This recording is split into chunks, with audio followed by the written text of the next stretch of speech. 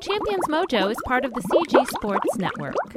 I became a doctor and I said, well, I'm a doctor now, life is going to be great until you get that patient that says, I don't want you as my doctor.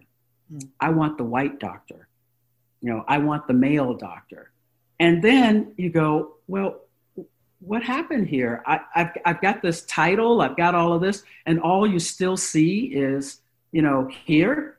And so I had to learn how to deal with that over time. And that is still one of my obstacles. And that's why I've just decided now that I'm me.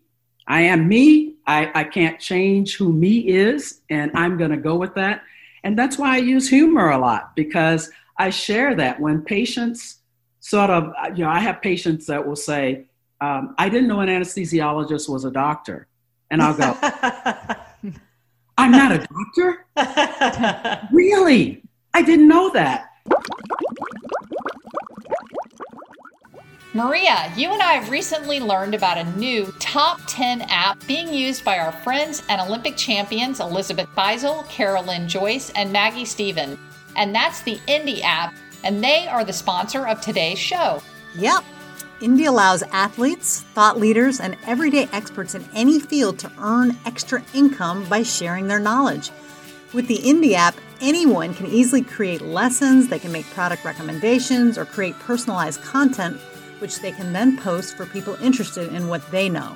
I love this app, Kelly, because it allows anyone with know-how to earn income, even without a huge social media following.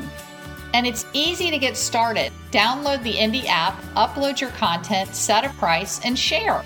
Go to Indy.com, that's INDI.com, or find Indy in the Apple or Google Play Store and cash in on your passions today. Welcome to Champions Mojo, a podcast to bring out your inner champion. Your hosts are sisters-in-law Kelly Pallas and Maria Parker. Kelly is a former Division I head swim coach, Olympic trials qualifier, and holds national and world records in masters swimming. Maria holds world records in endurance cycling and won the world's toughest bike race, Race Across America. Both are certified health and life coaches. Our goal is to inspire you through conversations with champions. And now, your host, Kelly Pallas. Hello, friends. Welcome to the Champions Mojo podcast, where, as usual, I am co-hosting with Maria Parker. Hello, Maria. Hi, Kelly. It's good to be here today. And Maria, before we give our guest full introduction, we just want to say hi and welcome her to the show as she's sitting there with us. Dr. Lynette Charity, welcome to Champions Mojo. Yes, welcome, Dr. Lynette Charity. Thank you. Thank you. Glad to be here.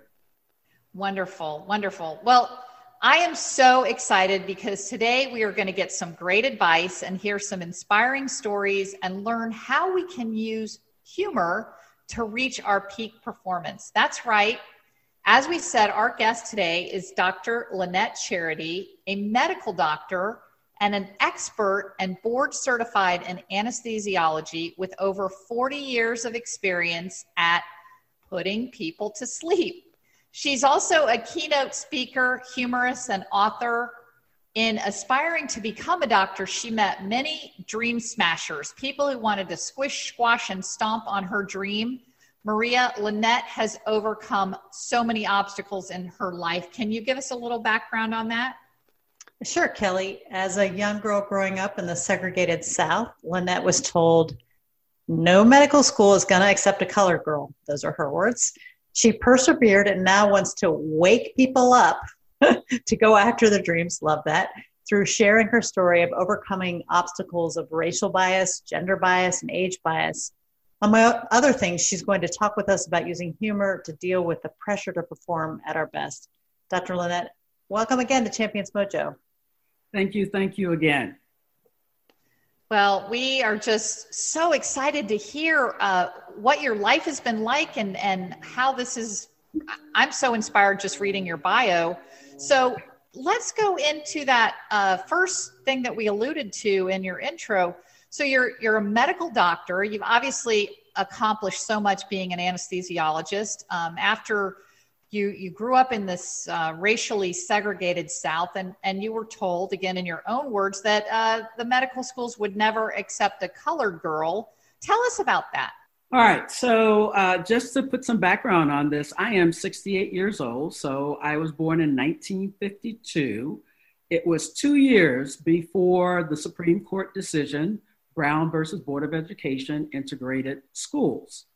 And I grew up in Virginia, and I wanted to get a better education because of the fact that I had this dream of becoming a doctor. And I got that dream. I was hoping you would tell that story. I love it. I got that dream because I was in 1961, I was watching a TV show. And some of you may know about that show. Some of you don't. I'm dating myself, but it was called Ben Casey. Ben Casey came on my black and white 19-inch Philco TV, first TV we ever had in our house. And as he came on and he looked at me and I looked at him and he said, Lynette, you're going to be a doctor. And that's what I thought I heard him say. I even told my mom, I said, Mama, I'm going to be a doctor. She goes, that's fine, child. That's fine, child. But she went out and 2 weeks later bought me a nice little medical kit. And I went around giving shots to all of my friends. But that was the inspiration for me because growing up, there was no real direction for me. And I had tragedy in my life with the fact that when I was 6 years old, my two-year-old sister was hit by a car and killed in front of me. And I didn't know what to do. I was only 6 years old. But when that happened to me with Ben Casey, it was like, maybe, just maybe, if I become a doctor, I can save someone like my sister in the future. So that's what I did. And then I ended up getting into a recently integrated white high school. And I had to go through the neighborhood. I lived in a segregated neighborhood. I tell people I had colored friends. I went to a colored school and we had colored neighbors. Okay. So that's where I was. And then they said, okay, you can go. My mom didn't want me to go to this school because in 1957, just 10 years before I went, there was something called the Little Rock Nine. Maybe some of you have heard of that. Little Rock, Arkansas, 9 colored kids. And I use the terminology because it's important to know how we traveled from being Negro to colored to Black to African American. So 9 colored kids went to this white high school, integrated it, and they had to call in the National Guard. One of the girls was pushed down some stairs, and my mom was so afraid that would happen to me that she said, no, you can't go. So I did what any self-respecting, kid would do. I forged her signature. And when she found out, she was upset, but she said, it just seems like you really want to go. And I said, yes, I do, because they've got better books, Mom. We always got the hand-me-downs, so I wanted to go there. The only problem was that I had to go through the white neighborhood. I could see the white neighborhood from my neighborhood, but I had never been through the white neighborhood. And when I share this story with people, I say to them, because I did share this in, of all places, poor Malaysia, and they didn't know a lot about segregation or the history of that in America. So I told them, imagine the Wizard of Oz, and I'm Dorothy, and I'm going through the haunted forest. Lions and tigers and bears, oh my. Mm-hmm. Now, I was worried about getting pushed down some stairs at the school. I never realized that this neighborhood would attack a 15-year-old walking through there, just going to school. But that's exactly what happened. The women came out and I called them wicked witches because that's the way they acted. They called me names. They threw dog poop at me. They told me to go back to Africa. And I kept thinking to myself, how can I go back to a place that I've never been before? But okay. But the point is that I made it. And when I shared this with someone, they said, well, how long did you have to do that? And it was about a week. But let me tell you, I was never an athlete per se, but I became a sprinter for that week. And I would change my routes. I would go at different times. But I made it to the school because that was my ticket to my future, to my calling. And I got there. I was a straight A student. I was a member of the National Honor Society. I volunteered for everything. And I did do the 60-yard dash, if you guys remember that from back then. That's my athletic part. I was mostly the pep team. But the point is that anything I could do to prove to them that I could do the work, because that was the most important thing, is their perception of who I was based on the color of my skin and not the content of my character. Mm-hmm. And so once they saw that, I actually had a great mentor. My chemistry teacher at that school said, science is the equalizer. Doesn't matter what color you are. And she became my mentor and helped me. But then it was time to apply to college. Now, I didn't have any role models. I didn't know what to do. So I went to someone that I thought would help me, which was my guidance counselor. Aren't those the people that are supposed to guide you to your future? Well, my guidance counselor, I walk in and I said, I really need you to help me to apply to college. Lynette, that's what she called me. We lived in the South. Why on earth do you want to go to college? Well, I want to go to college because I want to go to medical school one day. College, medical school. Now, one of those Negro schools might accept you, but no medical school is going to accept a colored girl. And literally, she would not help me. But when one door closes, another door opens. I was in distress. I didn't know what to do. I didn't know how to apply to college. Lo and behold, I come home that day. My mom meets me at the door and says, Lynette, there's this lady that called from this women's college up in Pittsburgh, Pennsylvania. She wants you to come up there and interview. But I told her we don't have any money, so she's going to send you a bus ticket. She sent me a bus ticket, and I took a 20-hour bus ride to Pittsburgh, Pennsylvania, to Chatham College for Women, all by myself at the age of 17. This is when I guess travel was pretty safe. She met me, I interviewed, I returned home with a 4-year academic scholarship and my acceptance letter. And you can imagine how it was when I went back to school, because this was the end of my junior year. My senior year, I walked around with that letter and made sure the guidance counselor saw it as much as possible. And so that's that story, is that. How did they find out about you at Chatham College? People ask that question, and back then they used to buy lists, because you have to understand it was affirmative action time, trying to find people that could, to give them an opportunity. I would have never had that opportunity, I feel, if it hadn't been for affirmative action and the fact that colleges and other places were looking for minorities yes, it was a quota system, but you still had to do the work. As I said, I did great on my SATs. I was a straight A student. All of that, I must have popped up on her list. Mm-hmm. Because when I got there, she just said, well, I heard about you and I wanted to meet you. Nice. And there you have it. So I'm sorry, yeah, you go ahead. So what kept you going? Like what was, obviously if this wasn't the biggest obstacle in your life, we'd like to hear what is, but I would imagine this was a pretty big obstacle to get over, this preconceived notion about women not being doctors, and certainly, colored girl, as you were called. How did you get through this? What was your daily self-talk or mindset? How did you, thrive? During that period of time, maybe you guys would know about the fact that there was something called the World Book Encyclopedia, and Encyclopedia Britannica, all of that. And I love to read. And I tell people all the time, I had no time for this nonsense because I was hanging out with Heidi in the Swiss Alps, or I was in the Green Gables with Anne. Mm-hmm. I love to read. I lived in that imaginary world. And it really kept me going because I knew that there was another world outside of where I was, and I wanted to find it, and I wanted to be a part of it.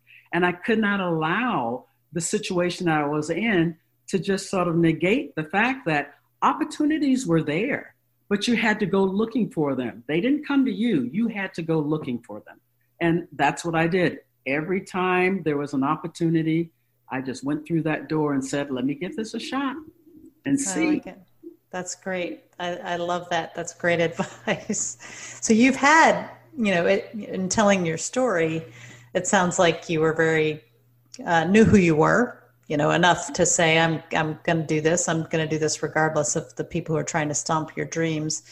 And, I know I've read your bio, so I know that you went to medical school, you became an anesthesiologist, but you've had some other obstacles since, and not necessarily external. Can you talk a little bit about those?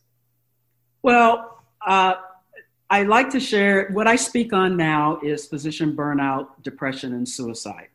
And I speak on it because a memory came back when one of my colleagues died by suicide a few years ago. And I remembered my story of that. I have suffered with depression. One thing you have to understand is a trauma like seeing your sister get hit by a car leaves a lasting impression.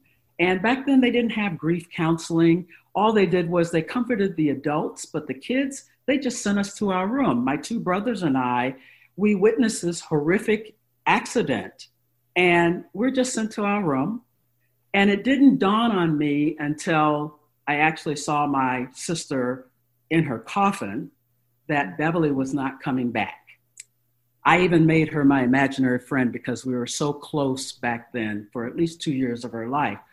But one thing that happened to me was that I became an angry, frustrated child, and I didn't understand why I was that way.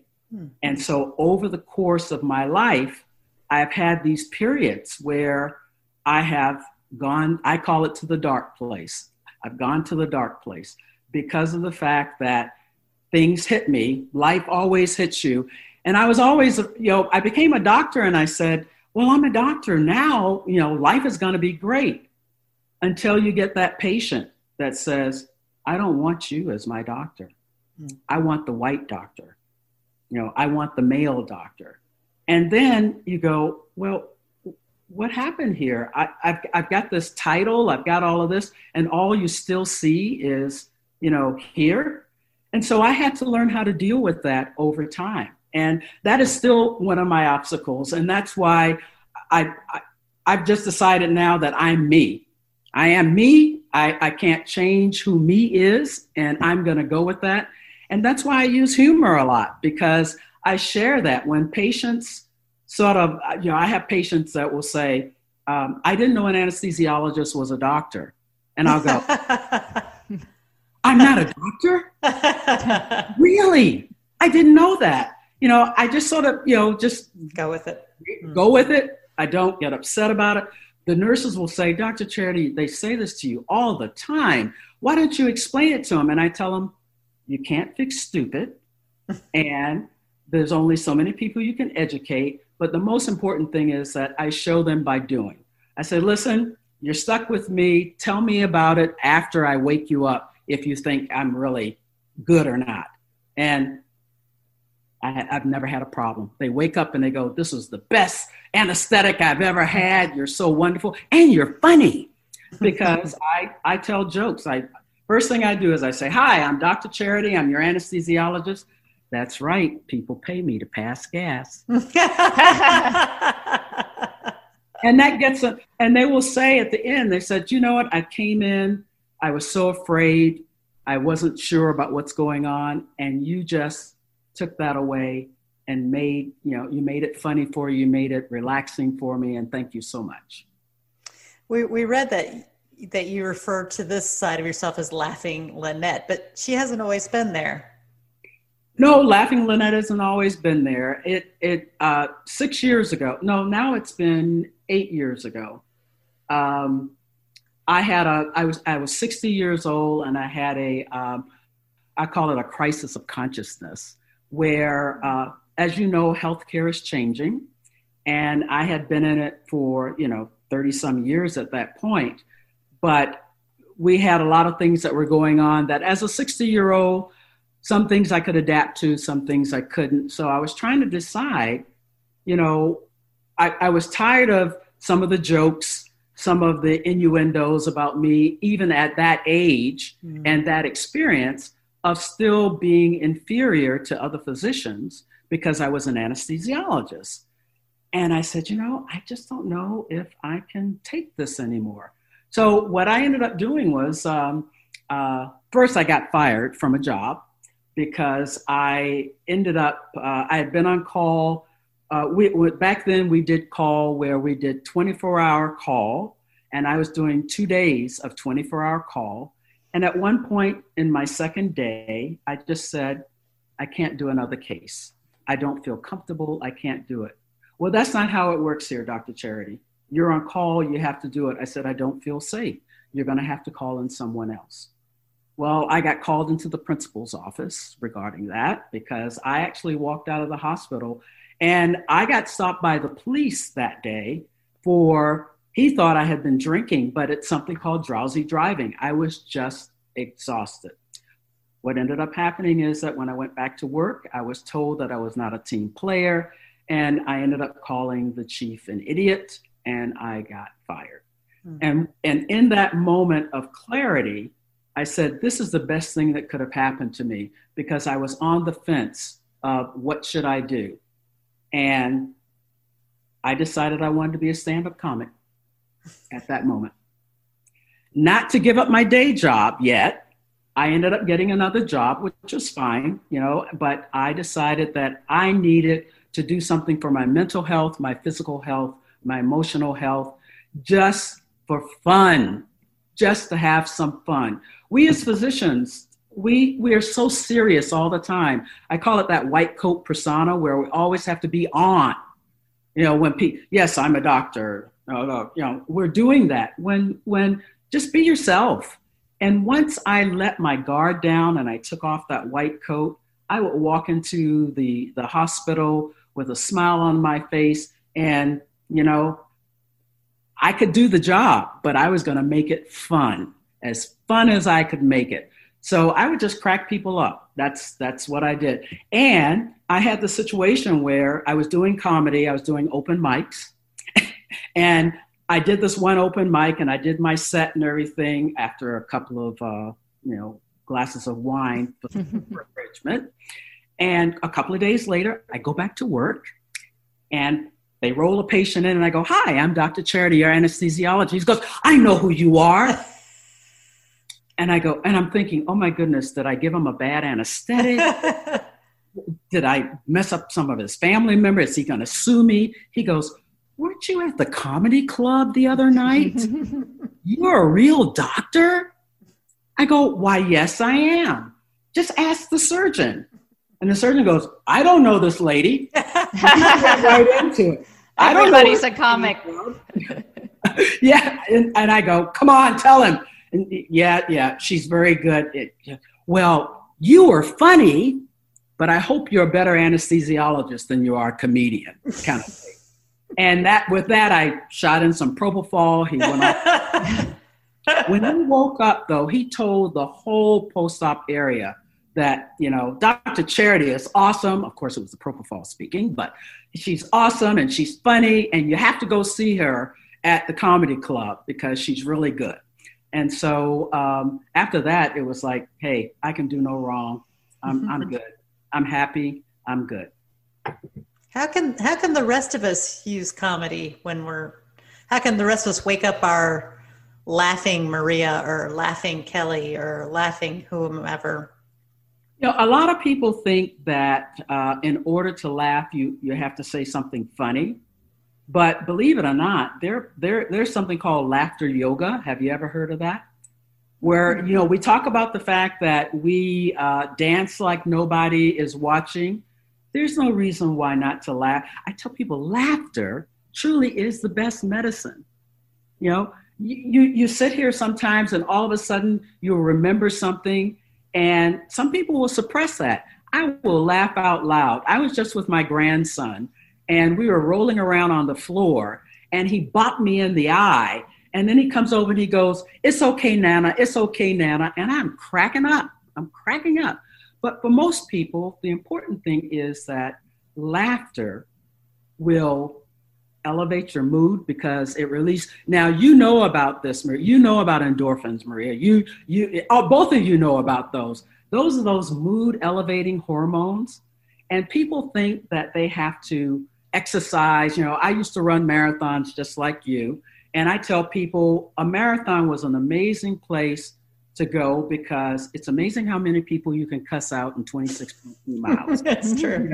You start out, you may have something on your mind and you're running, and then about mile 11, all of a sudden those endorphins are kicking in and you can run another 11 miles, and you think about someone that said something bad to you and you just say something about it, and then you laugh a little bit and you laugh a little bit and you keep going and you keep going. Laughter, you can lose calories, a good guffaw, you get about 40 calories out of that. You just laugh. And it's hard to be depressed if you're rolling around on the floor, laughing your gluteus maximus off, and a person of my age rolling around on the floor doing that and occasionally losing bladder and bowel function. You see? Oh, I can relate. Yeah. That's beautiful. So in today's society, it seems like people are taking everything so seriously. What are your thoughts on just lightening up, Francis? As they say in Stripes, that's one of my favorite quotes, and I always say that to my husband. Lighten up, Francis. So what are your thoughts on how we can lighten up? In the beginning of the pandemic, I spoke a lot on mental health, surviving and thriving in COVID. And the one thing is that, yes, our routines have been disrupted. Our lives have been disrupted. You can't go to your gym. You can't go to, I was getting massages every week. I was going to do my Bikram's yoga. There are a lot of things that my routine was disrupted. So I live in Arizona. And I told people, I can't go to Bikram's yoga in a studio. I can do Bikram's yoga in 110 degrees right in my backyard. There's no reason why I can't do that if it makes me feel good. And my massages, I went out and bought these foam rollers. And so I would just sort of get on my foam rollers and roll around on that. I just laugh every time things just crack me up now. Everything cracks me up. But the important thing is that I tell people that don't dwell on the negativity. That's not where we are. Find your funny. Find your funny in everyday life because it's out there. It is out there. And every place I go now, mask on, social distancing, I make it a point to just say, "How you doing? How things going? Thank you so much for being here. Thank you for bagging my groceries. Thank you for helping me." Let people know you can still be connected. I have worn a mask for 12 hours a day, 5 days to 7 days a week, most of my adult life. Being frustrated about wearing a mask because you don't think people can see your face, take it down, smile, put it back up, and then tell them a joke. Just be happy. Happiness, joy, laughter. This is life, and it's the only one you have. So make the most of it. Right? That's great. Great stuff. So you're full of such wisdom and you have so many great life experiences.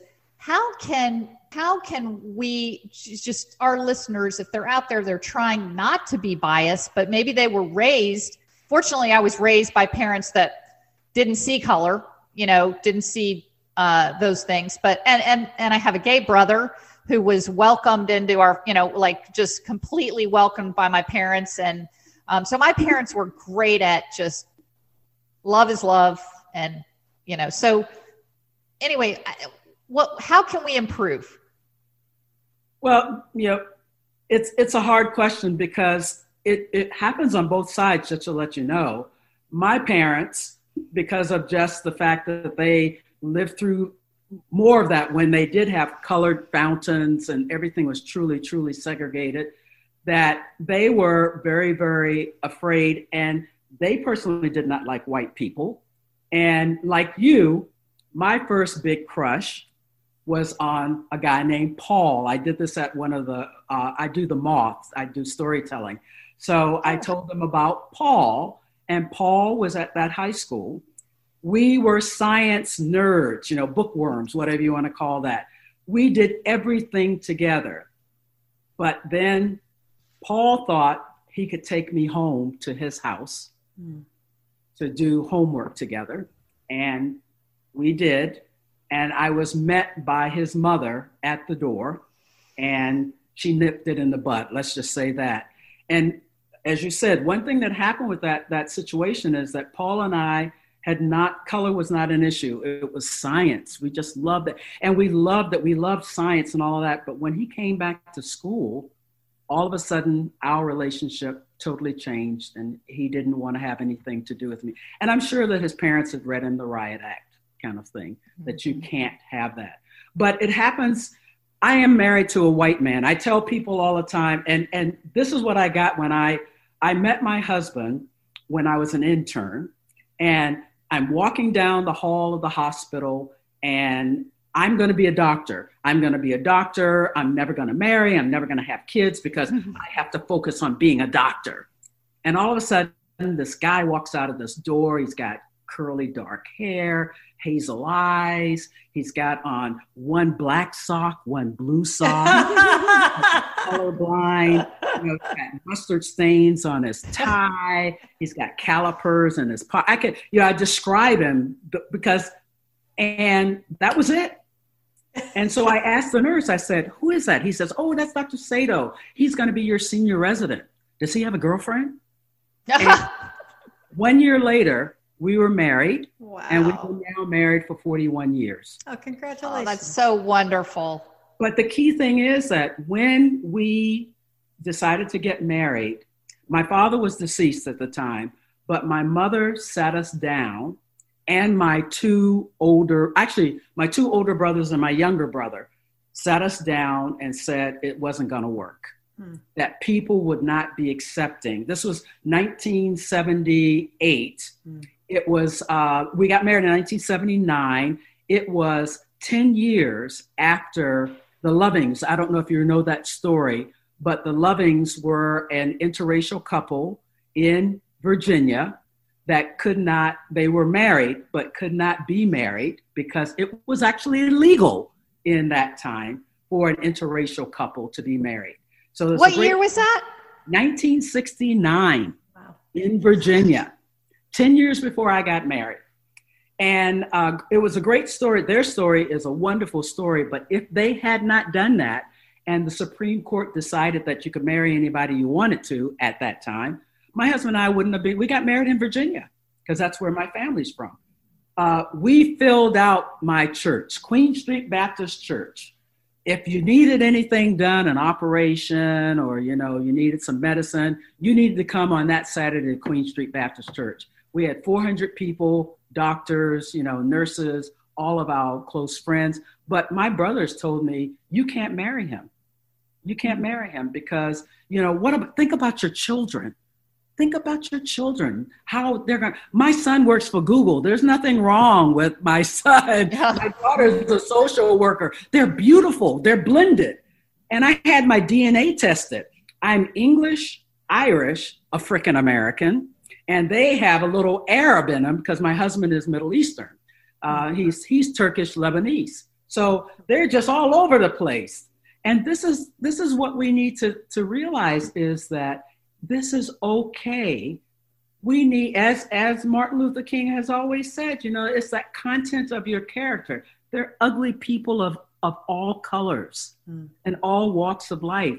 So we have to just get rid of that. My impression of both of you are that you are two wonderful, accomplished women. I'm not looking at your color. I read your bios just to let you know. And you two are awesome. And you've broken records too. You have gone on to prove that we can do anything we want, right? And that's what these young men and women need to know is that, especially women, I still remember when I was pregnant with my first child during my residency, and I went into preterm labor. And someone said, how did this happen? What are we going to do? Who's going to cover your shifts? That kind of a thing. Why in the world is it that women are going into medicine? All y'all want to do is have babies anyway. And it's like, wait a minute. Up until that point, I was doing my call. I was seeing my patients. I was in the operating room, even though back then there was a question as to whether, giving anesthesia and inhaling the fumes and all of that, the things that we use in anesthesia might be detrimental to my baby. But I did my job. I did what I needed to do. But, I was always trying to have my babies too early. But that's the thing that we had. I tell people you have to be too good for it to matter. Right. You just go out there and do your job. Just do it. I love that. No excuses. No excuses. Just do it. I love that. You're going to come up against obstacles because of the way you look, or because of your gender, or because of your personality, or your hair color, or other things. But yeah, just do your job. Be too good. I love that. Yeah, that's the most important thing. I practiced for a little bit of time in the Middle East in Dubai, and it was so funny because we came back home and then we wanted to go back, and they said, "You can't come back." And I go, "Why?" They said, "Because you're too old." So there you go. So it was like, okay, that's the next challenge. You got to be too good for that. Yeah, Dr. Lynette, you're perfect for us because we've recently gone from just audio to video. And this is about our fourth video. And I said, I don't want to do video. I'm too old. People don't want to look at a 58-year-old woman like me. And so, but I'm just trying to get over it and say, everybody's going to be 58 one day. Hopefully we are role modeling being on camera at 58, because YouTube is full of a bunch of young, beautiful people. People on YouTube are young and beautiful. And so anyway, I think that is fabulous. And this show is Champions Mojo, which is the magic, your secret sauce. And you are an obvious champion, and we love to hear what routines or rituals, things that you have done throughout your life that have helped you achieve these great successes. Well, I think the most important thing is the fact that I have never listened to the naysayers. I don't have time for them. And it's amazing how you can be going through life doing whatever you do, and one person can say something. Just one negative thing, what's wrong with your hair? What did you do to your hair? Yeah. And then all of a sudden, all of the positivity, you're deflated. Drains out. Absolutely deflated. So true. Yeah, and it's like, why? Why? So what do you do with that? What do you do with those negative feelings that come up when you have a naysayer? You're deliberate. Water on a duck's back. Yeah. Yeah, I had someone say to me, I'm trying to think of the story. I used to wear a weave. I don't know if you guys know what that is, but when you see Beyonce and you see some people with one minute they have one hairstyle, the next, and you go, how in the world they do that? So wonderful. Art on your head. I love it. Yeah. Yeah. So so I used to do that because I traveled a lot out of the country and I didn't want to have to take care of my hair. But I was in Vietnam, and one of the pieces of my weave kind of came loose, and it was kind of hanging. So my husband only had a pair of nail clippers, and so he cut the strand, and we pulled it out. We scared the people there because they thought my hair was falling out. But the point is that at that point I said, this is not me. This is not me. I'm doing this for someone who said that I needed to have straight hair, because I used to wear a big fro. And then someone said, well, you can't be a doctor with a big fro. You really have to relax your hair because your patients are going to look at you and think you're Angela Davis. Not to say that I didn't want to be Angela Davis. Yeah. The point is, though, that perception that all of a sudden now I'm militant or something because of my hair. And that's why I've gone back to this. And I said, I need to be me. And most importantly, everyone just needs to be their authentic them. That's it. Be authentic. This is who I am, warts and all. And if you don't like it, you can lump it. So if I love that. I like that too, but just to be honest and fair, it's hard not to be impacted when somebody says you can't do that. Or, I mean, it seems to me that the real trick is you're saying, no, I'm not going there. I'm not going to allow those negative feelings that I'm experiencing because of the negative thing you said to change who I am or what I want to do. I guess I'd like you to talk about that, because I think, it's not that you didn't feel them, is it? No. And sometimes even as I've gotten older, when people will say things like that, like now, I just recently retired from clinical medicine and just before COVID, because I was going to continue with my keynote speaking. And someone said, oh, well, how does it feel not to be a doctor again? I mean, how does it feel not to be a doctor? You're still a doctor. And I go, what are you talking about? Yeah. Well, you're not practicing, so you're no longer a doctor. So I actually carry my diploma just in case, because people have asked me this lately. And I go, you see this? And actually it's right behind me here on the wall. I said, you see this? I will always be a doctor. Okay? Always. Can't take that away. Yeah, you can't take that away. But this is what people, retirement is one thing, but I've just retired from clinical medicine and that. But you're right. It's hard because young people today, they want to have 5,000 friends. They want to have all of this. And I tell people that you just need a couple of friends. You just need some good people in your life. You need your peeps.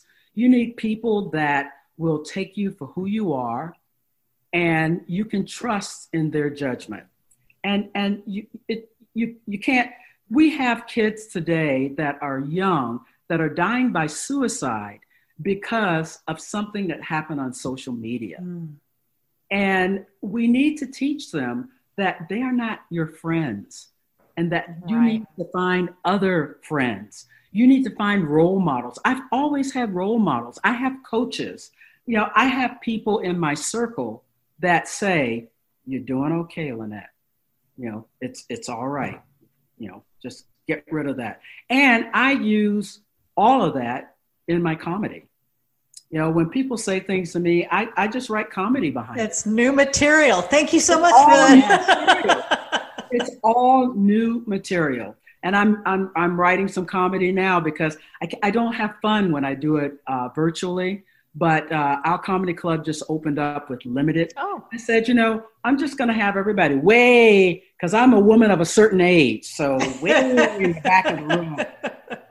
And when I stand on stage, I'll start out with my mask and then I'll take it off. But they have to be way in Obviously, one of the things that you display as a champion, you let things roll off your back like water on a duck. And I also see how authentic you are. And so other things that champions do. So you're authentic. You don't let things bother you when people naysay you. You use a coach, which we always try to ask people, to say, if you want to be your best, like my husband's a really premier golfer and he's trying to go to the next level. I'm like, honey, you need a coach. So what other things do you think champions possess? Like what other qualities or things that our listeners need to do if they want to be at their best? If you want to go for the goal, yeah, you've got to work at it. It's not, some of us, people think all the time that when they see Beyonce or when they see somebody up on stage, that they were like an overnight success. Where there's a great saying that says, it took me 20 years to become an overnight success.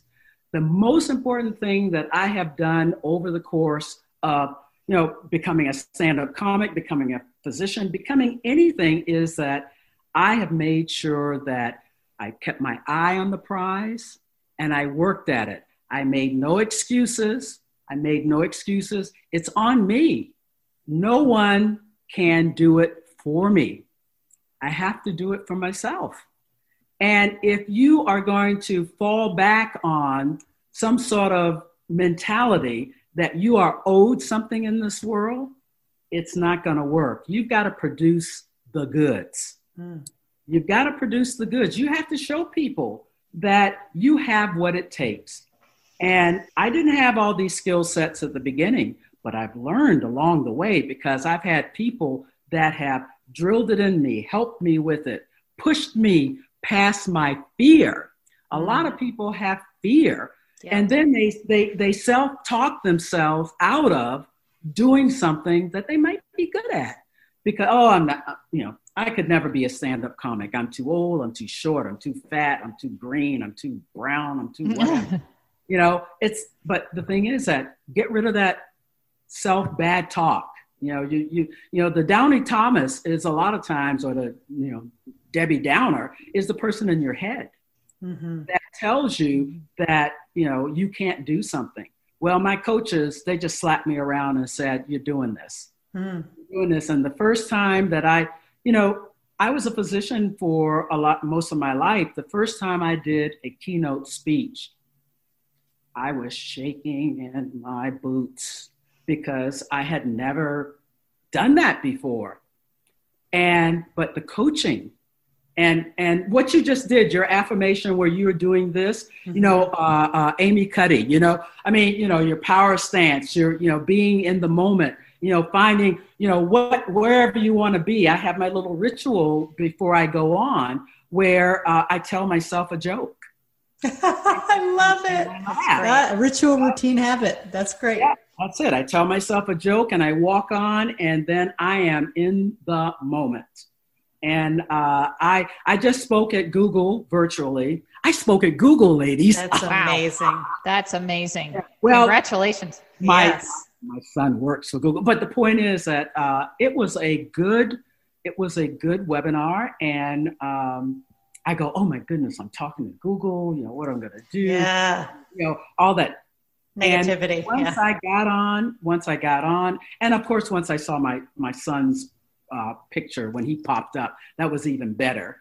But I just went with it. I just had fun and got great feedback because I think it is that, you have to be you, right? You have to be you. And I think that I suppressed that for a long time. And now it's coming out in a flurry and I'm enjoying it. And it's keeping me young. I love it. Well, I'm sorry. I just would love for you to comment on this process of growing older. Has that helped you discover and let you be you, or, figure out who you, or maybe just a little freedom? Hey, you're a little ahead of us, so give us some advice. Yeah. All right. So my mom, she died a couple of years ago at 89, but I used to take love going to the mall, and she would sit in the mall and people would go by and she would do commentary on people. And I go, Mom, you can't say that, because she would be kind of loud or whatever and everything. She goes, I'm old. What are they going to do to me? What are they going to do to me? And I've taken on her persona. And I grew up with two great grandmothers, and my one grandmother, when I would come home from school sometimes, and I would say, they didn't want to sit with me at the the lunchroom, and nobody wants to be my friend. And she goes, that's not why you're there. And listen, pay them no, never mind. And so I'm at a point in my life where I just don't pay them any never mind. They can say whatever they want to say about me. As Kelly said, it has to, at some point in time, you have to just say to yourself, I don't care. I said what I said. I'm doing what I'm doing. I'm enjoying my life. I have no time for this, because all that does is feed into a mentality that will bring you down, will bring your spirits down. And you don't want to go there. You don't want to be there. You want to be out there in the sunshine and enjoying life.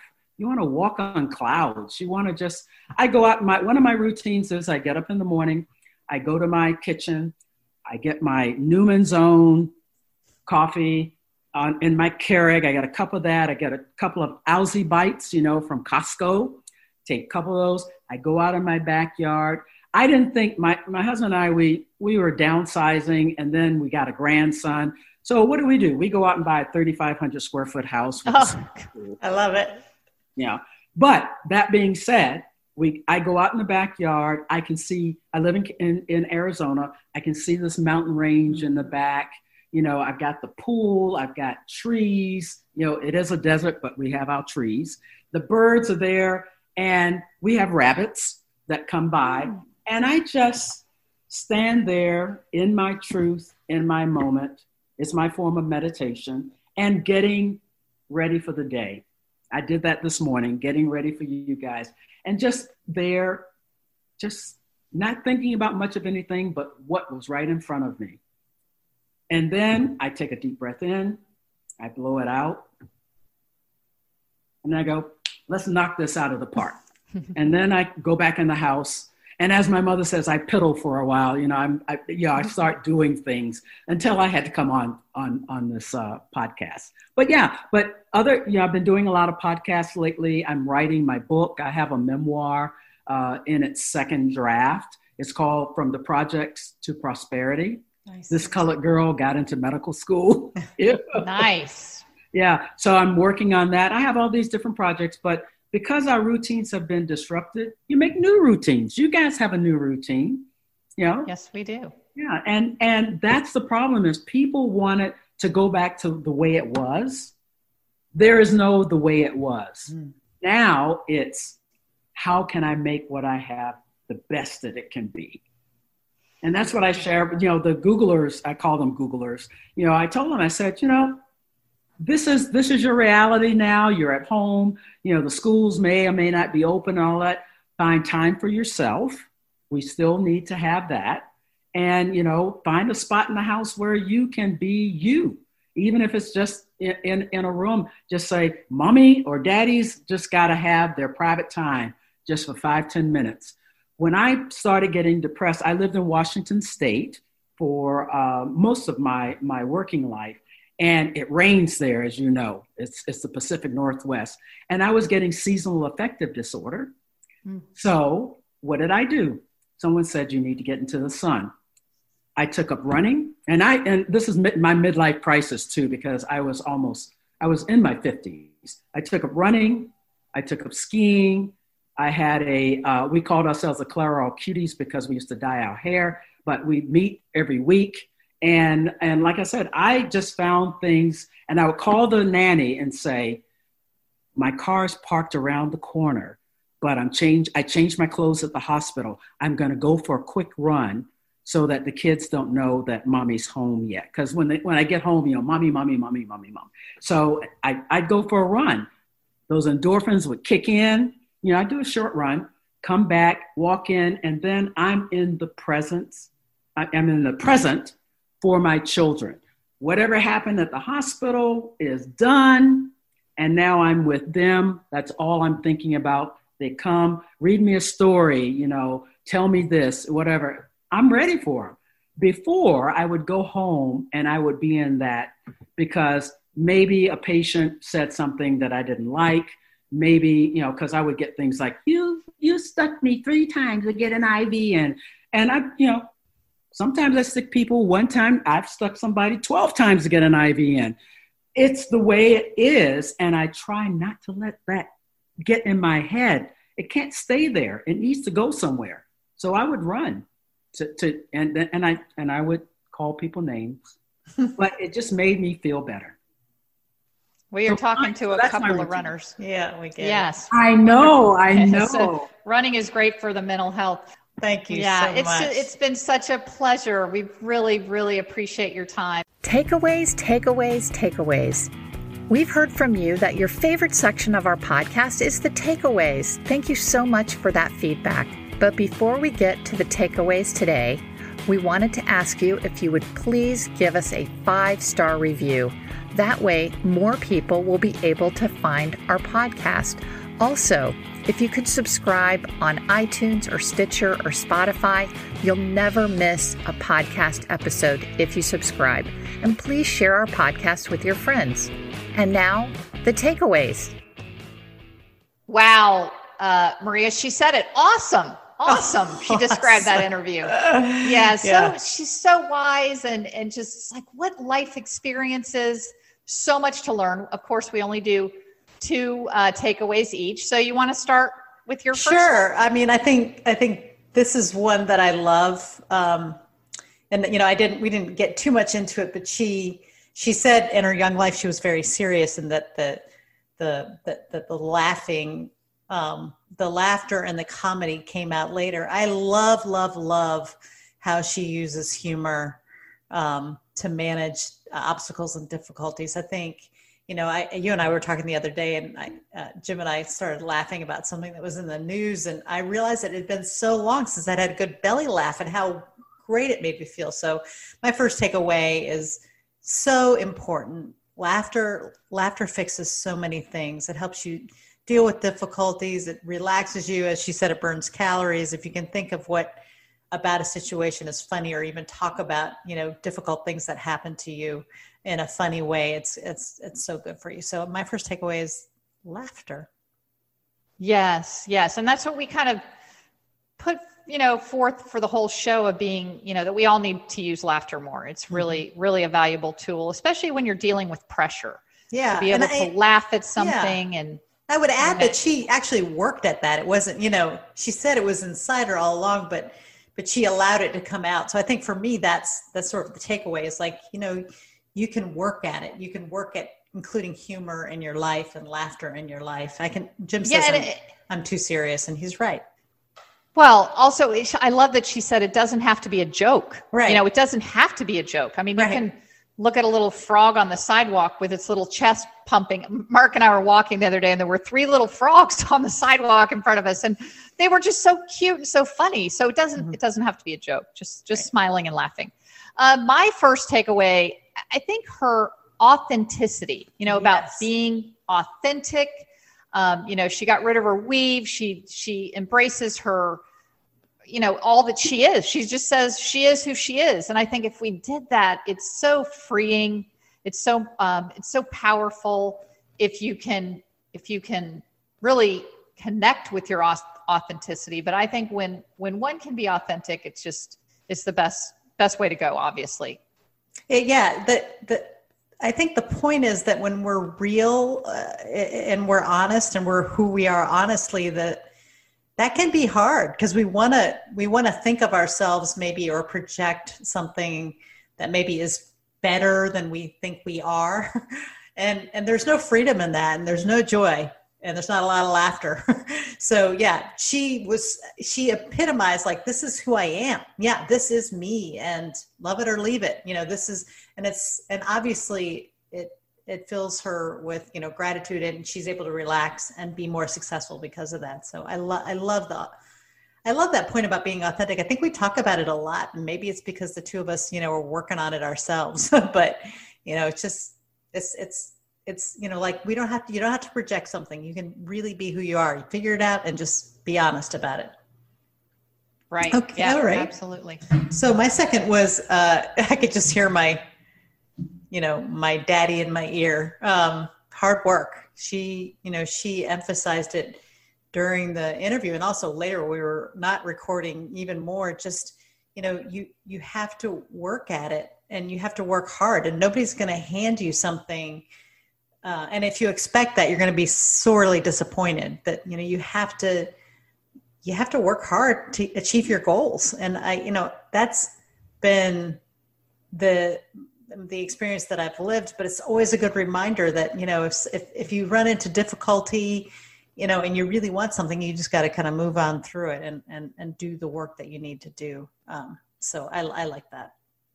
Yeah, nothing beats hard work, really. Right. And then my final one for her was just that she has absolutely mastered letting negativity go. Right. And when one is being authentic, you're going to get you're going to get naysayers because, I don't like her hair, or I don't like this. Like, I loved, what did she say? Somebody makes one comment about, your smile or your this or your that. And then you're like derailed from where you were going when you're listening to the naysayers. So letting, as I said several times, letting that whatever negativity people throw at you, just letting it roll off your back like water off a duck's back, just ignoring it. I think that's a great visualization, but you have to make the decision to do that. It's like, I think you have to be aware, that comment bothered me, or that negative thing that person said, that's not necessarily true. I've actually only even become aware, in my 50s, like, oh, wait a minute. I'm so used to listening to people and believing them that sometimes somebody says something to you and you go, wait, I don't think that's true. I think for some of us, we're waiting to hear negative things. We're expecting to be criticized or whatever. And so you have to visualize that duck. It's a great visualization, but you have to discover or be ready for it. If you hear it and you feel that bad feeling, like a negative, you want to turn around and go the other way, or you start worrying about your hair or your smile or what you're doing. You think, no, is that true? Nope, not true. I'm going to let that one go. So it's a deliberate choice. And I love that too about her. And she also emphasized that sometimes it's our own voices in our own heads that are the naysayers. So just, ignore your own negative voices. Just say, okay, that's just normal for me to be negative about this because I'm new to it or something. So there was a lot there, many more takeaways, but that's why you listen to the whole podcast, right? Right. All right, sweetie. Maria. Love you. Wonderful. Love you too. We'll see you next time. Bye-bye. This week's quote of the week comes from Dr. Lynette Charity. It's hard to be depressed when you are laughing. You don't have to tell jokes to laugh. Just focus on the little things that are funny in life, and there are plenty of them. You've been listening to the Champions Mojo podcast with host Kelly Palace and Maria Parker. Champions Mojo is produced by Cabra Media, and a new episode debuts every Tuesday. Subscribe wherever you listen to podcasts and leave us a 5-star review. Follow Champions Mojo on Twitter, Instagram, and Facebook @Champions Mojo.